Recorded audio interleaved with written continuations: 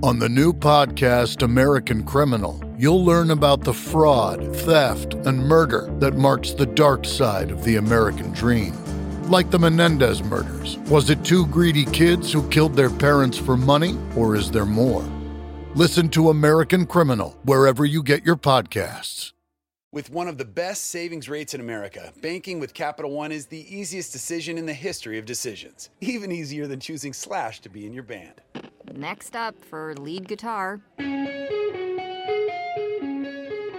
You're in.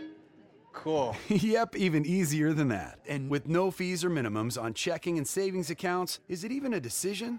That's banking reimagined. What's in your wallet? Terms apply. See CapitalOne.com/bank for details. Capital One N.A. member FDIC. Hey everybody, I'm Sam Shansky, and today I'm here with Brian Dunne at the Diddy TV studios in downtown Memphis. Brian, how's it going today, man? It's going good. Good, man. How are you doing after having been on tour with Liz Longley and Delbert McClinton, Lily Hyatt, and most recently the Secret Sisters, right? Yeah. How you feeling? I'm a little tired, but I'm good. Yeah? Yeah. So how was it touring with the Secret Sisters? Oh, they were great. They were really good, and they were really good to me. Yeah, it went about as good as it could go. Those are some pretty cool shows. Yeah. Yeah. Very cool. And so you've been a part of the K-Amo cruise in 2017, right? Yeah, I did that earlier this year. That was great. You shared the bill with like Brandi Carlile and Emmylou Harris. Yeah, I don't know if I would say I shared it. I was kind of like, they list them in order of popularity, and I was like the last name. Okay. But, I don't think they know that I was on the cruise, but I knew that they were on the cruise. Oh, they know. I don't think so. Well, that's cool, man. So you also worked on NPR's Mountain Stage, right? Yeah. How was that? That was unbelievable. They have been running that show for like 30 years or 40 years or something. Maybe not 40, maybe 30 years. Long time. But yeah, it's a real like classic institution. Plus, I have a deep love for NPR, so yeah, that's why I'm using my NPR voice right now. As we're here in the Diddy studios. So you grew up in New York, upstate New York, right? But you're living in New York City? Yeah, I live in New York City. Upstate, I grew up, I only clarify just because people that are really from upstate would say it doesn't count, but it's basically like an hour north of the city. Mm-hmm. Right where sort of the city commuter towns give way to the rural areas. Mm-hmm. So kind of just like kind of a town that's caught in the middle. What keeps you in New York now? Well, I love New York City, man. It's just, I don't know. There's a pretty sizable learning curve with it. Like, it takes a few years to really get the hang of it. But everything that is cliche about New York is somewhat true. Mm-hmm. Except it's not really dangerous. Other places are dangerous. You feel pretty safe there? Yeah, it's really safe. I think it is. I'm going to eat my words. But you're living in Brooklyn, right? Yeah, I live in Greenpoint now. I live in Williamsburg for a couple of years. I lived in Manhattan for a couple of years, bop around. Yeah, but you described it as like a place where it's good to come home to and sort of like have a good writing base and then go out and tour and then come back and sort of have welcoming home shows and that sort of thing. Yeah, I mean, there's a scene there for people that are in town, but I find that I do most of my work on the road. Mm-hmm. And, when I come home, we'll do like a big blow-up show, and it's awesome because, you really, build up some good grace with people. What venue do you like playing there most? Well, Rockwood Music Hall is kind of the place for guys that sound like me these days. Well, I don't know if guys that sound like me specifically, but it's the closest thing they have to the old sort of pass-the-hat type clubs. Mm-hmm. And then you start into the Bowery Presents venues, which is like Mercury Lounge and Music Hall Williamsburg and Bowery Ballroom and stuff like that. Those are great classic rock and roll New York venues, Yeah. So you produced your last album, Bug Fixes and Performance Improvements yourself. Mm-hmm. Can you tell me a little bit about how that album came to be? Yeah. So I guess I started working on it in the summer of 2015, and I'd been a little bit frustrated. I have self-released everything I've done, and I'd been a little bit frustrated by just how things had been received in the past. So I just decided to throw caution to the wind and just make exactly the record I wanted to make. So I figured if nobody knows you, nobody expects anything from you. So I set out to produce this thing on my own. I brought in my buddy Andrew Sarlo to engineer it, who's a great producer. He produced the Big Thief record, Capacity.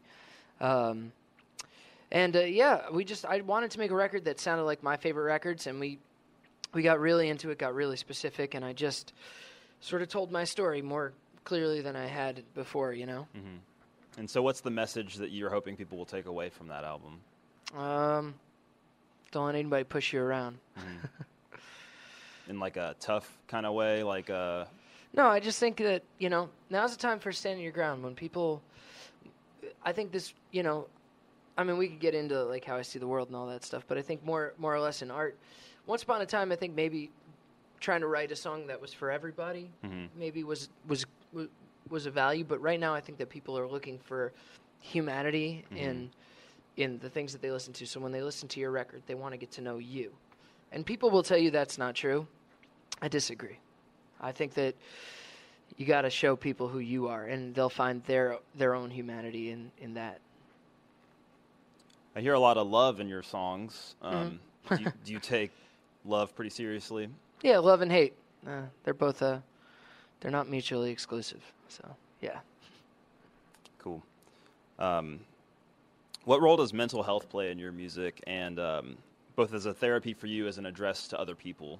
That's a good question. Well, I definitely play music to keep myself sane, and I think that a lot of people do that.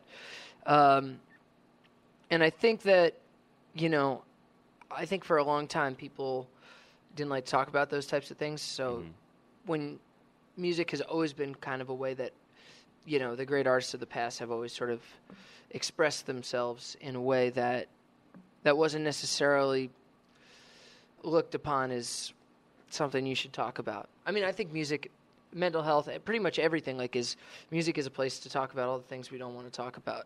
Yeah, it's a freedom of expression. Yeah, and there's certainly a thread of that runs through this record, as I wrote it in my mid-20s, and I had to do some sort of reckoning with myself.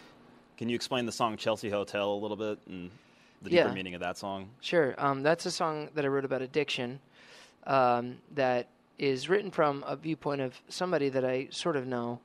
The Chelsea Hotel thing is sort of an homage to Leonard Cohen. I wrote the song as an homage to Leonard Cohen, and Chelsea Hotel is a place that, you know, was known for sort of promiscuity in the 70s, and I just wanted to write a song about addiction with empathy for the addict. I felt like there are a lot of songs about addiction that sort of talk about addicts and junkies as though they were sort of lost causes, and I understand that, but I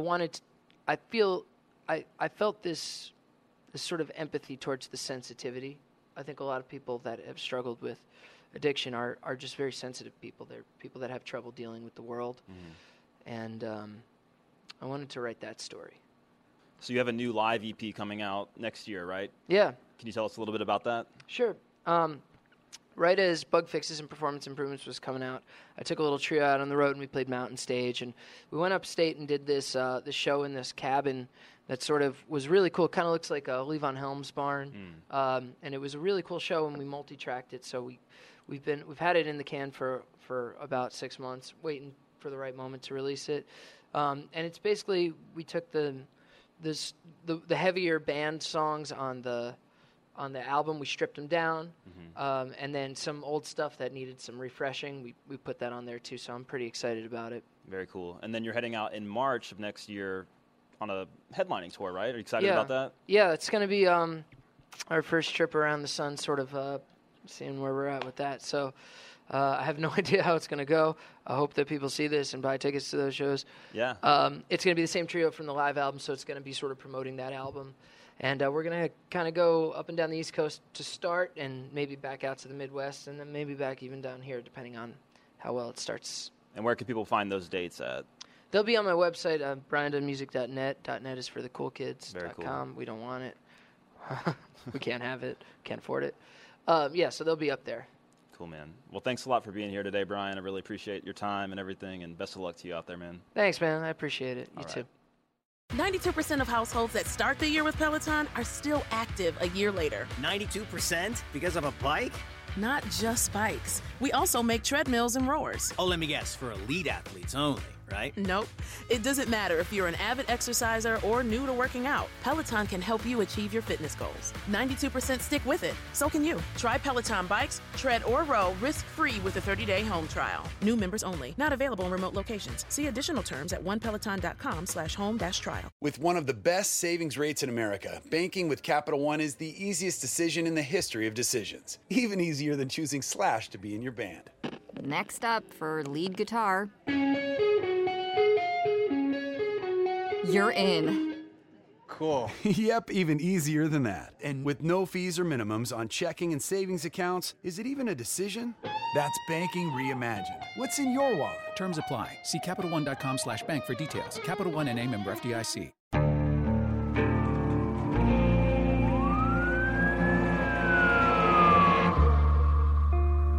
What would you do to achieve the American dream? The big house, the happy family, the money. 911, what's your emergency? Would you put in the hours? Would you take a big swing? What's the problem? What's the problem? Would you lie? Would you cheat? Were they shot? Were they shot? Would you kill? Yes. My mom is dead. My mom is right there. From Airship, the studio behind American Scandal, comes a new true crime history podcast. I'm Jeremy Schwartz, and I'll be taking you inside the minds of some of our most notorious felons and outlaws, exploring the dark side of the American dream. In my new show, American Criminal, you'll meet the picture-perfect brothers who killed their parents, the thief who stole babies, the crypto king who siphoned off billions, and plenty more. From assassins and gangsters to killers and con artists. Whatever the case, whoever the criminal, you don't know the full story. Until now. Don't miss the debut season of American Criminal, The Menendez Brothers, beginning February 29th. Listen wherever you get your podcasts, or to get early ad-free access to the entire season first, plus hundreds of other ad-free history podcast episodes, subscribe at IntoHistory.com.